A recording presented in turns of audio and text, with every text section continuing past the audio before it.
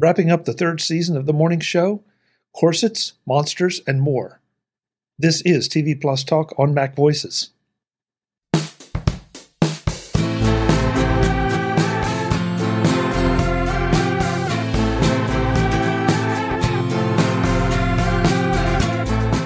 Welcome to TV Plus Talk. I'm Chuck Joyner. I'm Charlotte Henry, and we're back. We're back again, Charlotte. I'm so pleased. Yeah, I think we should let folks know right off the bat that this is sort of a combination November, December, end of year show for TV Plus Talk because you want to take a little time off. I'll try to take a little time off, but I'm not going to promise anything. Yes, I'm going to enforce it. I'll be checking in on you. I don't doubt it for a second. Thank you very much. No, don't. Yeah. Well, there's turkey to eat, leftovers to finish. It's a busy time. I've got to help out with the leftover eating and all that vibe. I'm sure we're both up to the task.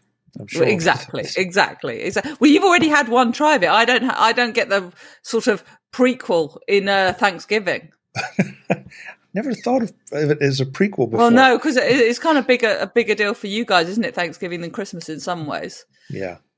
I got very jealous actually seeing all people's delicious-looking Thanksgiving dinners. I got very jealous actually. There was a lot of pictures online. Well, just consider it inspiration. Oh, absolutely. Luckily, everyone will be pleased to know that I'm not responsible for my family's Christmas dinner, which is a good thing for everyone. So, is there anything going on with TV Plus stuff? Apple TV. I mean, we've got a lot to discuss, Chuck. Should we do a quick wrap up of stuff that's on its way, and then we can dive into a bunch of other stuff.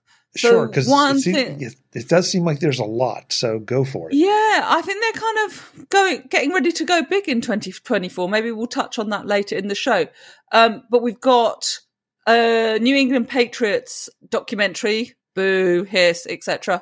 That's coming out on the 16th of February. It's called, really, in typical humble New England Patriots fashion, it's called The Dynasty.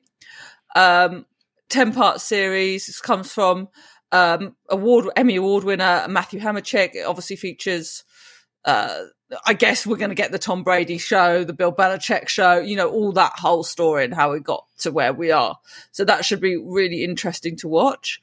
You'll be pleased about this one, I think. Foundation is coming back for a third season. I am indeed pleased over that. Yes, I thought you would be pleased. For those that don't know, it's obviously based on Isaac Asimov's trilogy of books, so that's coming back as well. Just a side point, I'll try not to send us too down this rabbit hole, and I think it's probably something we've touched on before. Apple seems to have really made a bit of a niche for itself in the sci-fi space. Just occurs to me as I'm reading about this show coming back. We've discussed, I've discussed Silo before, haven't we? There's See for All Mankind, which is increasingly very, very popular show. There's quite a lot, isn't there, that I think Apple is quite into its sci-fi. It's doing quite well at that. I guess because I pay so much attention or more attention to that than certain other genres, sure. I would have to agree with you. But if I pull back a little bit, it's like they just pick and choose, places to throw the darts and see, where the bullseye lands. Something that I want to talk about this show, which we'll do in a second, is Monarch: Legacy of Monsters. Yes, which fits into that same genre. Yeah, I'm not sure I agree with you on the pick and choose. Actually, that doesn't seem a very Apple approach, if I may say. What I meant by it was that they are picking quality shows in different genres, not that they just throwing things at the wall. That is for sure. But I do think it seems to have made a bit of a virtue of its space in the sci-fi arena, which I think is quite interesting, quite clever. I would agree, but again, I think it goes back to quality. They've experimented with C. And that was, that received sort of moderate reaction. Yeah. The idea of doing an alternate history thing with For All Mankind was very interesting. Foundation was a super ambitious project, and they seem to be pulling it off to the satisfaction of the audience and the critics. So yeah, I agree with you. I think that when they take aim at the sci-fi or genre areas, they seem to be hitting the mark. Yeah, you made a point that got me thinking of something else, actually. You talked about the quality that we've seen in those shows that you've watched, the sci-fi. And I guess that's one thing Apple can do. It can put a lot of money into a show or a movie. And you really have to do that with sci-fi, right? You can't have it like kind of crappy effects and it look a bit naff. So I guess because they have the money to throw at this stuff, they can really double down on to the sci-fi space. That's an interesting point. I hadn't thought about it exactly that way. When you mentioned the quality and the budget and stuff, that it got me thinking of that. I do wonder. Yeah, well, and today's sci-fi audiences are a lot more discerning and a lot more picky, that you can't just, to your point, throw in garbage effects that maybe would have been fine in the 1980s or even 90s or even early 2000s. So, yeah, it's interesting. So go on then, while we're talking of sci-fi, Monarch, Legacy of Monsters, this is not one I've dived into yet. What are you making of it? I've been through the first two episodes. I haven't gotten, I haven't had time, but I decided I'd give this a shot, really expecting I'll watch one episode and throw it away. Because I've never been a huge, monster, one of the giant monsters. And this is just so good in the first two episodes. Really? I have absolutely enjoyed it. I think it is, it's one of those now that I want to put at the top of my watch list above a lot of other things because it's being handled well. It is not, it's, I don't want to, I'm trying desperately not to do any spoilers, but yeah, it too feels new for like spoilers. Well, yeah, but let's put it this way. Yes, you're seeing plenty of monsters, but you're not necessarily just seeing the smash, destroy this city, that city, the other city, and then move on. It's a bit more of a story. And so we'll see how it plays out. But right now, I would tell anybody that's even marginally interested, give it a shot for at least the first two episodes and see if it's for you. I was slightly put off about it because I assumed it was going to be that crash bang while a monster bangs into a building. And look, I say it the whole time, I'm not adverse to silly TV. In fact, I am distinctly pro nonsense silly TV. But I wasn't sure that was one for me. But maybe that should be a bit of a holiday time watching if it's a bit fun and a bit silly. Well, that's just it. It's not fun. Well, depends on how you define fun, but it's not silly. That's the thing that I was concerned about, that it would go the silly route. And so far it's not. It treats the topic very seriously and not serious. Sorry, it treats the topic of monsters seriously. Well, okay. In universe, it treats it seriously. And that's something I get a little bit annoyed with some of the genres out there that are just a little too smirky, a little too tongue in cheek. Yeah. Yeah, I agree with that. If you're watching something that's not, if it's a bit lighthearted or a bit, obviously fictional and a bit daft, let's say, let's put it that way. You don't want it to feel like the people who are making it are taking the mick out of you and making you feel silly for watching it. Yes. Agreed. So I get, there can be in jokes and a bit of silliness and a bit of, you don't want things to take themselves overly seriously, but you don't want to feel like you're being mocked for watching something. Yeah, and I'm trying to find the right phrase, but not satire, but the things that just if you buy into it, and if you're going to make fun of it, then make fun of it. But don't try to dance between the two because it just doesn't work. And I think you off-put at least part of your audience, no matter which way you go. Yeah, no, I'm with you on that. I get that. It's got Kurt Russell in it, Wyatt Russell and Anna Sawai as well. So, decent cast there. Yeah, and the effects so far have been up to the standard we were talking about earlier. Nice. Well, I've been watching something somewhat different to you. I've been watching Buccaneers, which I don't really like period dramas, but it looked kind of fun. And I thought I'd watch it for the show, and I watched the first episode, And it is fun. It's clever. It's, again, I won't do any spoilers, but it's about a group of girls in 1870s New York. And one of them, you can find this out straight away, is marrying a British kind of, somewhere in the British nobility, I think, basically. And he's going back to London, and her girlfriends, who are her bridesmaids, also come back to London. And it's this idea of seeing the sort of brash Americans in refined 1870s London. And it's, as for someone that doesn't really like period dramas, I really enjoyed the first episode, actually. Acting's good, the sets and the clothing and all of that is done really well. I really, really like the sort of female relationships, that female friendship, I think is demonstrated really well. I think it's probably a bit of a lazy comparison, but it has a little bit of a Dickinson, you know, that how Apple did that, you know, older stuff with slightly little modern twitches and twists on things. So I enjoyed it. I'll probably stick with it. It's, you know, it's a pretty well done series so far, as I can tell. I'll say one thing. It's, I think the storylines are pretty obvious. I think I could tell you now where the series and the season is going to go. But that's not necessarily a bad thing. That, you know, it's pretty good. When I saw this announced, I was disappointed it wasn't a pirate movie or a pirate series. Because, you know, Buccaneers conjured certain images. And so I looked at it. Yeah. Well, that would be interesting to see the play on the word there. Yeah, it did not feel like this was, I was part of the target audience for this one. So. No, maybe not. It's interesting. It's not blown up the TV Plus charts. It's about 7th as I'm looking at it in the top 10. But as I say, I enjoyed it more than I thought, which I think is quite a good compliment, really. And I can see myself sticking with it just to find out what happens. And, you know, it's good fun. It was, there's all this stuff about, you know, kind of debutantes balls and that kind of thing, which rather make my stomach turn, but they're done very well for the context of them. And there's the knowingness that it's now, you know, that those things are really rather gross. So I thought that was done well as well.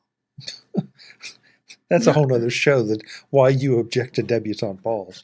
Yeah, well, indeed. But it is clever, and the relationships between people are clever, and this kind of desire for social mobility and all that kind of thing. It was done well in the first episode. I think it's probably worth watching and sticking with.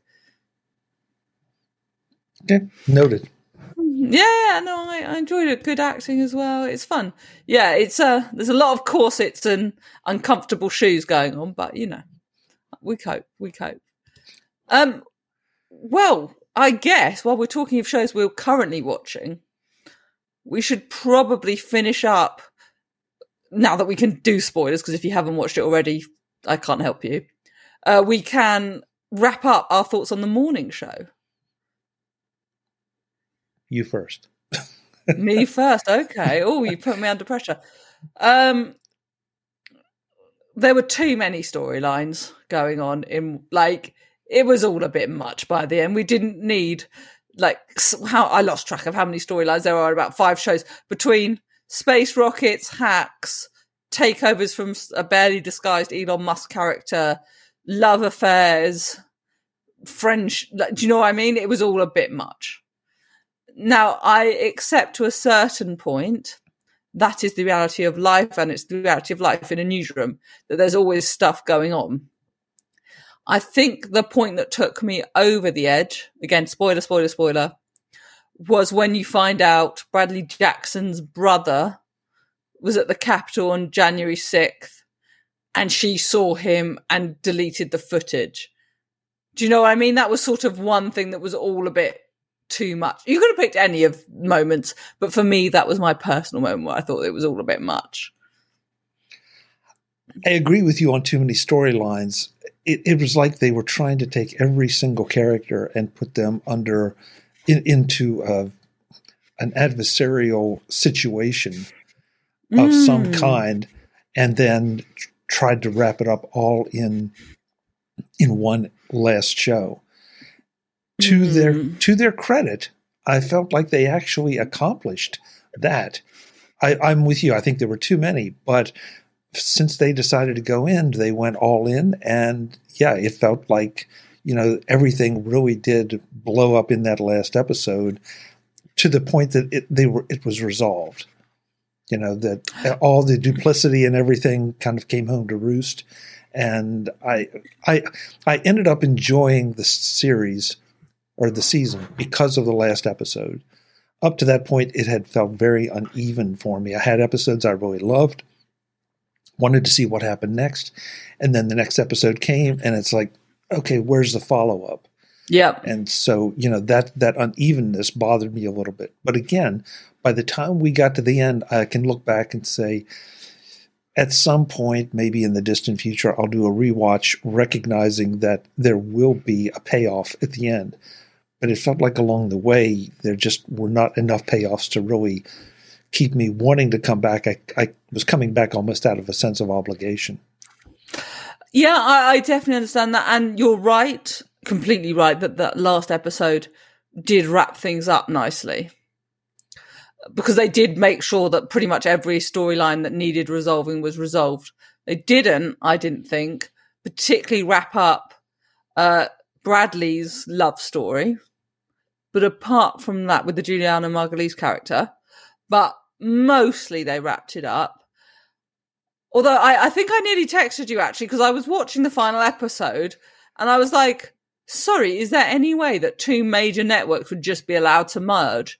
And like the FCC or Competition Commission or whatever wouldn't be like, nah. Like, that seemed crazy to me. That's a point I hadn't really considered. I guess maybe my suspension of disbelief had just...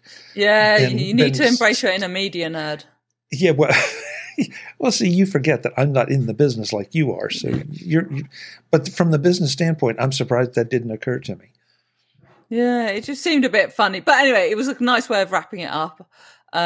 We know that it's coming back for season 4 as well. That is on the cards, so that's interesting. I heard Brian Stelter, who's booked Top of the Morning, the whole thing is based on talking about that. So it's coming back. There was a sense of chaos to it, though, that I kind of appreciated and kind of drained on me. And I know what you mean by saying you watched it out of a bit of a sense of sort of obligation. But let's go back to the fact that they had set this at the beginning of the pandemic. And so maybe we're being too hard on it. Maybe that sense of chaos was supposed to be reflective. Yeah, season 2 was the pandemic. Was it? Okay. Yeah, season 2 was the whole basically covered the pandemic. Season 1 was season 3. We see one episode of them all in the pandemic, but mostly it's not. Yeah, I mean there were a couple of references here to it, and so of course, they loved a COVID reference. Yeah, but I mean, again, maybe the whole idea was that there was that sense of chaos as we came back. So I don't know. Again, I mean, along the way, I would have not given it high marks at the end. I definitely would be giving it more than a passing grade. That it is worth the time. You just have to recognize that you're going to have to wait for the big payoff at the end. Yeah, and I really do appreciate your point that they did sort it out all at the end. And I think probably we have to accept the reality is in like high-flying business and media, there's going to be loads of stuff going on all at once, right? Yeah. I'm just not sure it involves rockets, cyber attacks, withholding information from the FBI. I don't know what else. I've missed at least 4 different storylines, haven't I? Yeah. But again, that was almost necessary to have all of the characters reach their breaking points. Yeah. I thought Greta Lee in this season was particularly fabulous. I thought she was great in it. Yeah. I mean, there was no one whose performance I would question, for what they were given. I thought they all acquitted themselves very, very well. Okay, I say this as a millennial woman, so please understand how painful this is for me to say. I'm not sure Jennifer Aniston quite packs the punch she thinks she does. Okay. There's a lot of gasping and oh my godding and all the rest of it without much like subtlety to the performance. Okay. Does that mean? No, I'm not a millennial woman, so I can't pass judgment. So no, but you know what I'm saying about her performance. Yeah, but again, she did what she did with what she was given by the writers. I'm not defending or endorsing Jennifer Aniston. I'm just suggesting that the writing for her character seems somewhat uneven. Yeah, I mean, she's obviously meant to be this big diva figure, which obviously she pulls off well, and you have to put that into context. I just thought there could have been a bit more sort of subtlety and variation sometimes in the performance. Maybe so. I mean, it seemed like there was a lot of reaction. She didn't quite come across as the diva all the time. Maybe. Which there's obviously layers to the character. That's fair. Yeah, which I mean surprised me because early on in I guess in season 1, I really thought that was going to be her character. And then to your point, the layers started to appear so that you really didn't feel like you fully understood the character at any given moment, which that may be the nature of any one we each meet. That we think we understand them, and we tend to put them in just that one or two layer thing, and then you find out that they do have something deeper. I thought Reese Witherspoon was brilliant this season. I really like her and her portrayal and the sort of conflicts in that character and the trauma of that character.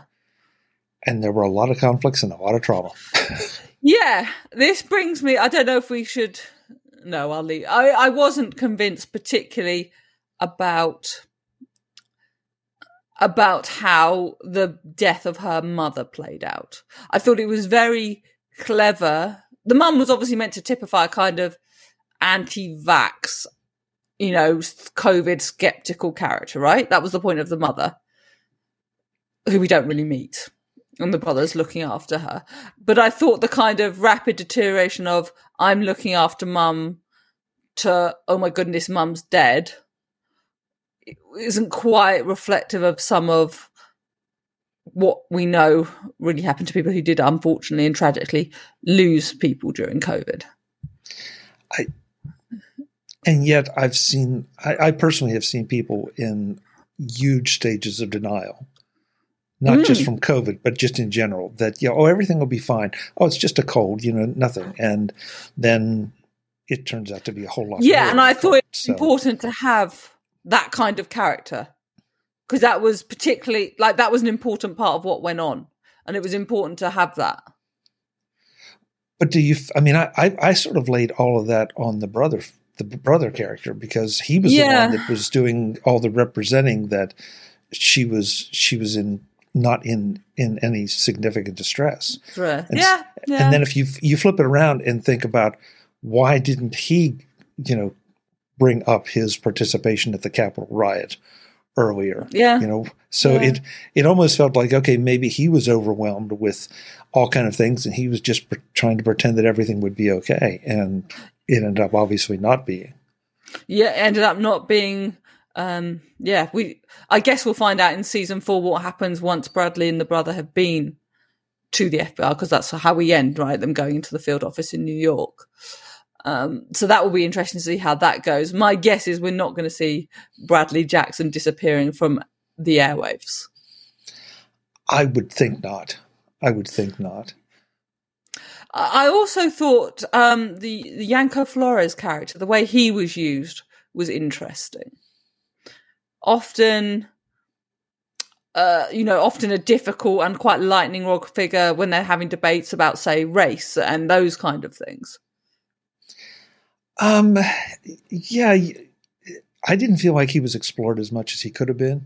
I mean, when the dust settled, you kind of saw him achieve a certain status, but along the way, I don't want to say pawn. That's not exactly it, but it just didn't feel like he was as much in the storylines as maybe he could have been. Yeah, that's fair. I think what a lot of the characters do in the morning show, and it's both the strength and the weakness of the show, is they're kind of representative of a wider point, right? Okay, that, I can see that. Do you know what I mean? Like, Yanko is meant to be the Latinx guy who's not particularly wanting to be involved in race politics, say, or there are, do you know what I mean? There are different characters represented. We've already touched on, Alex being the diva, 20-year veteran of TV news. She's the diva character. Bradley's the kind of upstart. We've seen that. We obviously see the takedown of the old ownership for, the kind of racism and being completely out of touch and out of date on air. We see all that stuff playing out. We see, Karen Pittman's brilliant performance as Maya Jordan, the one who's battling inside to kind of deal with some discrimination and, discriminatory issues inside. They're all kind of meant to typify a certain figure. And that, I guess that often happens, but you don't have an infinite cast. You have to use people to be different people, right? Yeah, you're right. But you bring up something that I did want to touch on, and that is that I felt like the one place that just took me out of it, that would never have been allowed to happen, would have been the interview on air. There's no way. There's no way that would have taped, maybe edited, perhaps, but live. With those accusations. I mean, I felt like that was in poor taste from every angle you could take it from. From the race angle, It's an interesting one.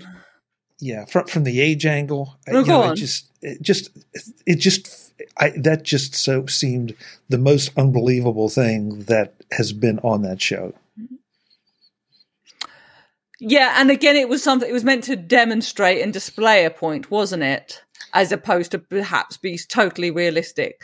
But I also think there is a thing now in media and sort of modern crisis management where people think transparency and being upfront is the way to go. So that is, I can see how they got to that point. Yeah, I can too, but I just don't think. I'm trying to draw an analogy for real life, and I just really struggle with it. I just don't believe, because they kept saying this is the only way. This character has to interview that character on air live. That's the way it has to be, and I just don't think that's, no matter how transparent or how whatever that you feel you have to be, that in the real world that would not have happened. Probably not. Although, as I said, I can sort of see the argument they're making, which I do think happens in modern media and in modern crisis management. While we're talking about senior people and members of the board, we have to talk about my favourite cameo in the whole thing. I think I've mentioned it before. Lord Stephen Fry, of course. The wonderful Stephen Fry turning up as chairman of the board. I just loved seeing him in it. Obviously, as a Brit, he is our he's our representative around the world, of course. And so I just loved having Stephen Fry on the show.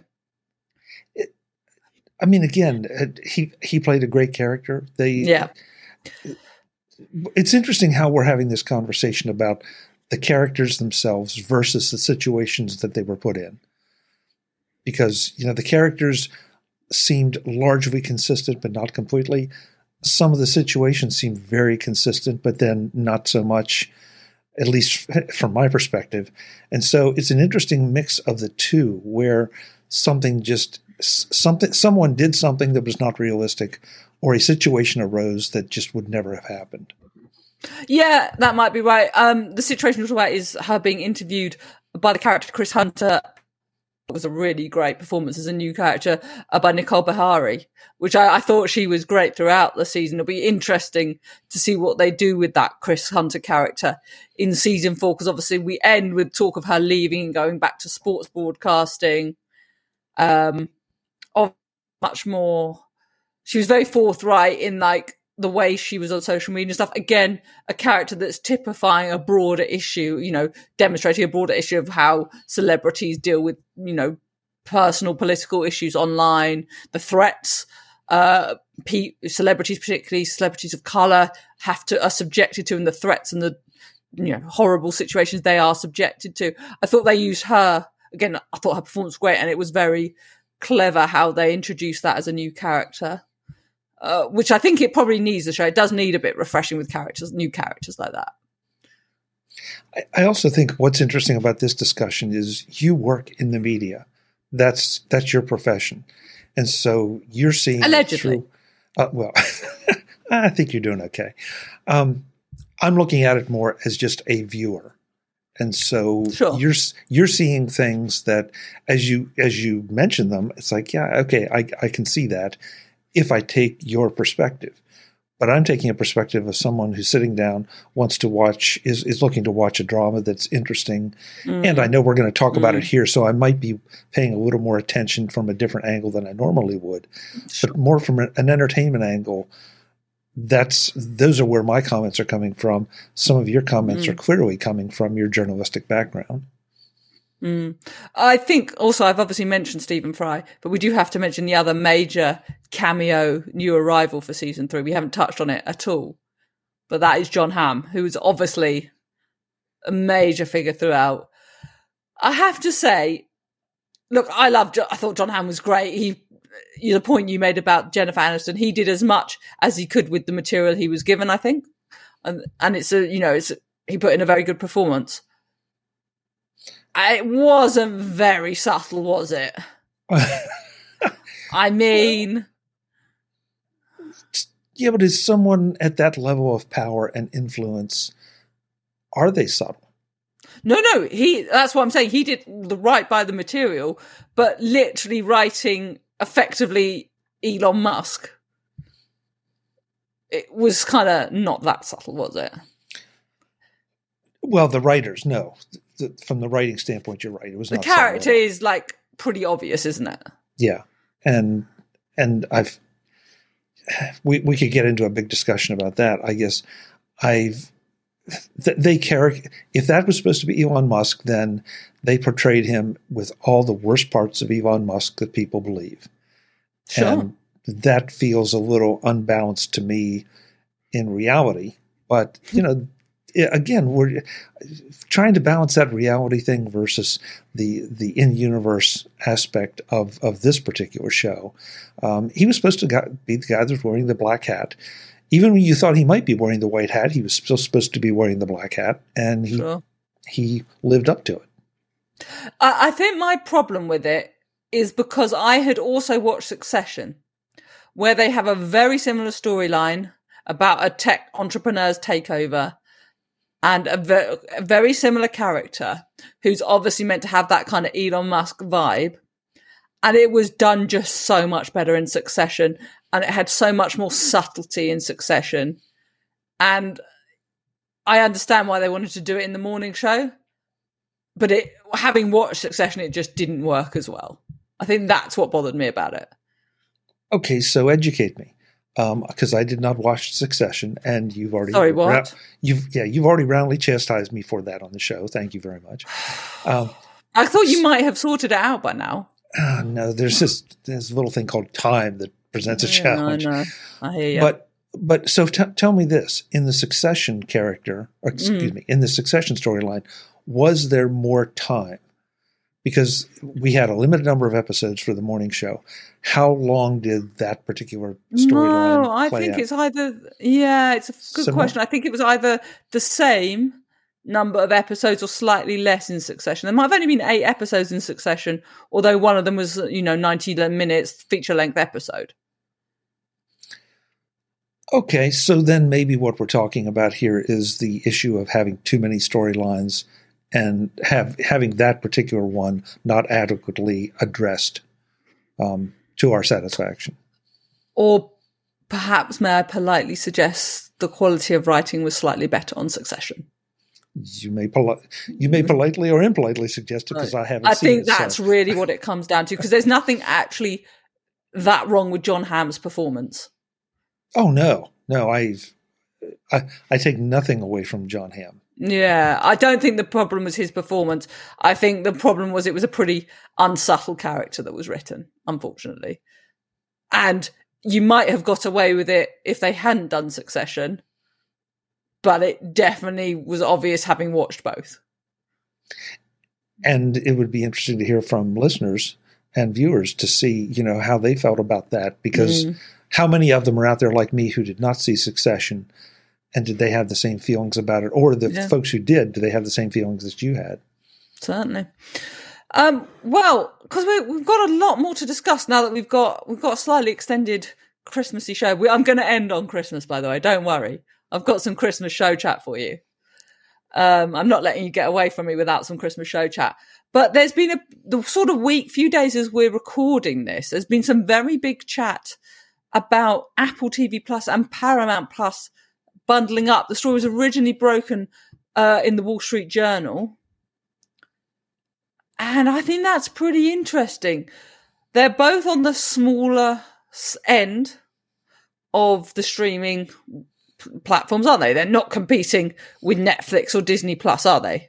Even probably, I'm not sure on the numbers on Peacock, but my guess is at least Paramount Plus definitely has less than Peacock, I think. We don't ever know, do we? Apple never tells us how many people have TV Plus, let alone how many people pay for it. So we don't really know. But what do you make of this potential bundling?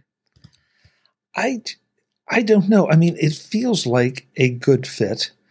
I think, being a Star Trek fan, and no mistake about that, I feel like this fits in pretty well because that seems to be the big thing for Paramount Plus, right? Mm-hmm. It is their crown jewel. It's one of the yeah. Well, it's Star Trek. They're obviously trying to make Yellowstone in 1883. They thought were going to be big hits. They obviously hope The Curse can be a big breakout hit as well. But my guess is you're right, and that lots of people buy Paramount Plus because they want to have access to everything Star Trek. Yeah, agreed. And the other thing too that I think is interesting in hindsight is Apple's sort of surprise move to raise their prices. And now this comes out. Did it put the two of them a little less in competition, or did they see it as, okay, we're delivering equal value for equal dollars. Now we're going to bundle it together, and hopefully people will see it if they get a little savings on both. I thought that was interesting, and that may be just my interpretation. I have no idea. No, I don't think you're too far off the mark, actually. Look, we know it's been discussed for a while in the world of streaming that a lot of the smaller services, which, as I say, you have to include Paramount Plus and Apple TV Plus in, are going to have to bundle to survive at all. There's going to be the big winner. We know Netflix is a big winner. Disney Plus isn't going anywhere. It's sort of a scrap for everything else. There's obviously a unique thing about TV Plus, which is always worth reiterating, that it's only original content. There is basically no catalogue. Whereas for Paramount Plus, because of exactly the point you made about Star Trek, we could also put Top Gun in there, a couple of other bits. The catalogue is almost more valuable than the new stuff. They haven't really had a breakout hit. As I say, they're trying to do it with The Curse, but I don't think they've had a breakout hit yet. So you can see where there's an alignment. One's got a catalogue, one doesn't. One's got some standout originals that people like. I mean, they obviously missed the boat with Ted Lasso, but there may well be others. You can see where it lines up. They're similar price points. I can see how it might work. I think it works for both of them. Exactly. Frankly, if I break it apart and say who else would I like to see one or the other partner with, I'm not sure there's a really good answer there. That either one would be overshadowed by any of the other potential partners, or might be drugged down by some of the other potential partners. This Peacock's obviously an interesting one. Yeah, but Peacock has its own attitude.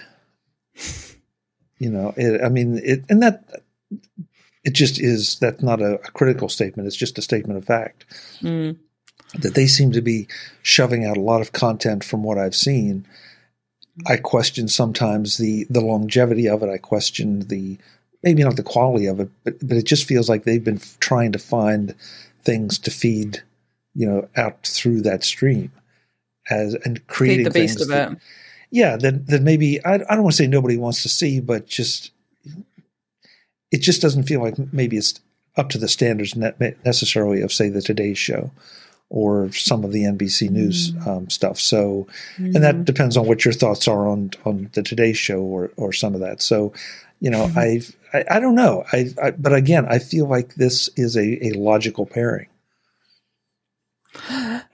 Yeah, obviously on Peacock, it's bundled kind of already here in the UK with Sky. You get some Peacock content as part of Sky packages, which is worth remembering as well. I do think this could work. I guess the price point would be interesting. I have to say I was a bit irritated when I saw all the Apple services bundles and services individually, including TV Plus, going up. I was not impressed when I got that email. Well, welcome to, the end of 2023. Indeed.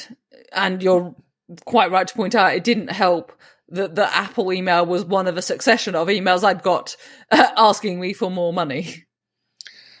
No, and I mean, we've talked about that I felt, I won't speak for you, was part of Apple's strategic advantage. On the other hand, the whole endeavor, the whole Apple TV Plus endeavor has to make sense. And if that means charging a little more to make it make sense, to continue to do what they're doing, because, I mean, percentage-wise, they have had a number of popular shows, not the breakout hits you're talking about, but they've had a number of very well received critically and just from a viewership standpoint. And so, maybe this is one more way to get more people to put eyeballs on those shows that they haven't, because right now, correct me if I'm wrong, but I don't think there's any Apple TV Plus show, not movie, but show, that has been available anywhere outside of Apple TV Plus.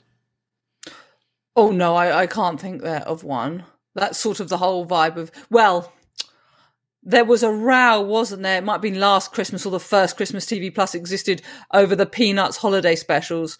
And I think they had to agree with PBS that they could still show them. Right. But generally, you are correct. And those initial old Peanuts favorites were not Apple TV Plus productions. Indeed, it's the only non-original content on there, basically. Right. They had been acquired, but they were not. So that exception sort of made sense.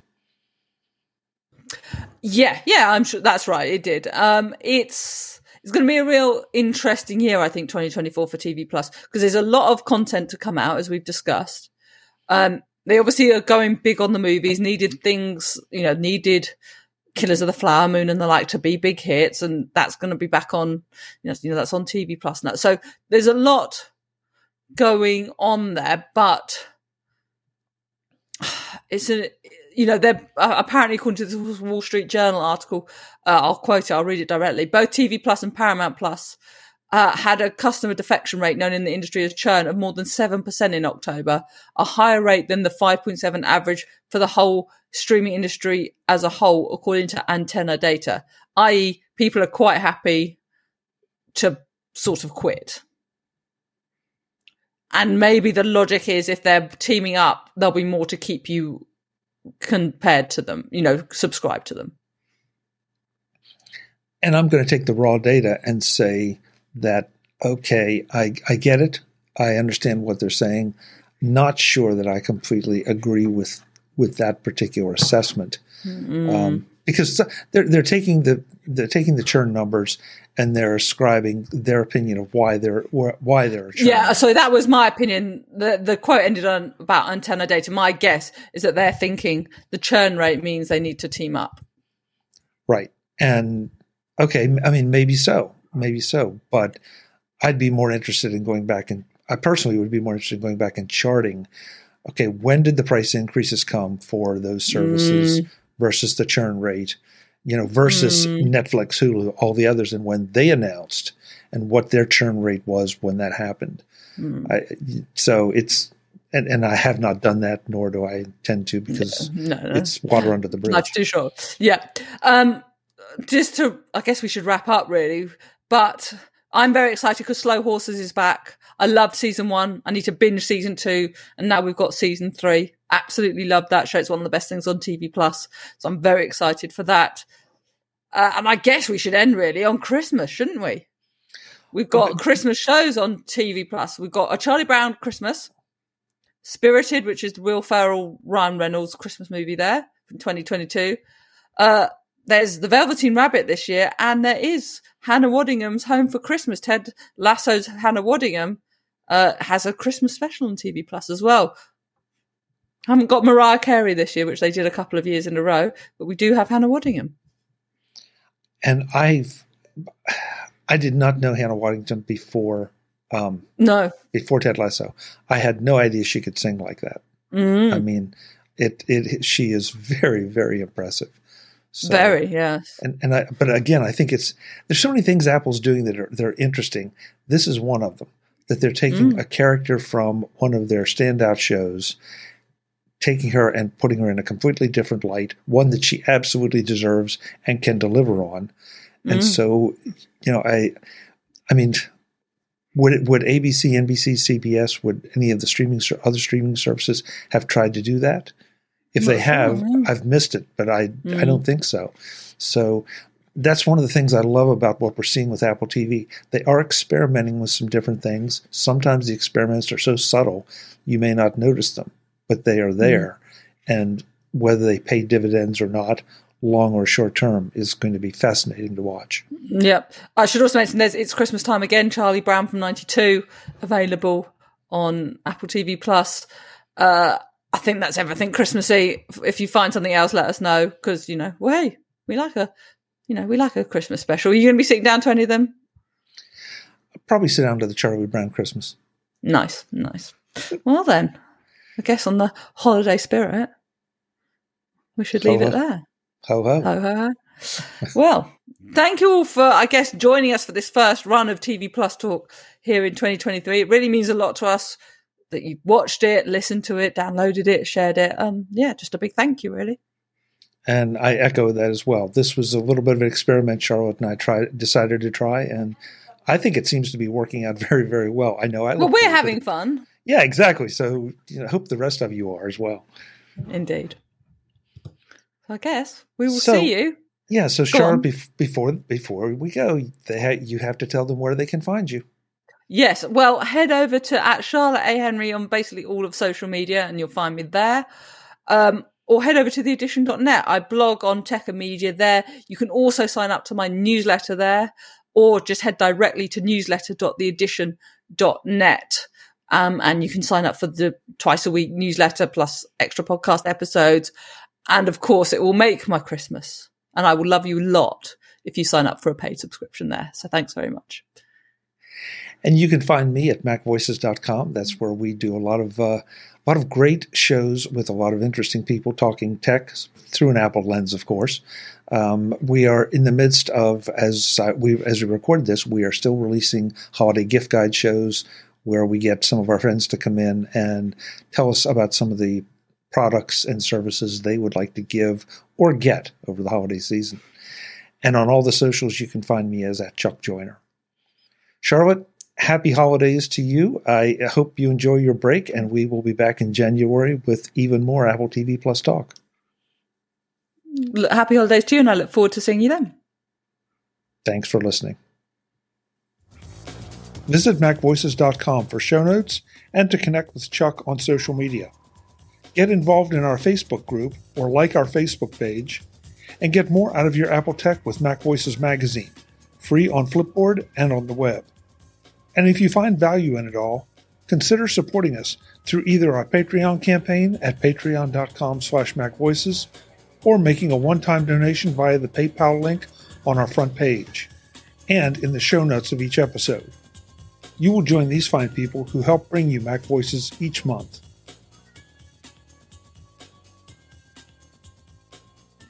Advertising handled by Backbeat Media at backbeatmedia.com. Bandwidth provided by CashFly at cashfly.com.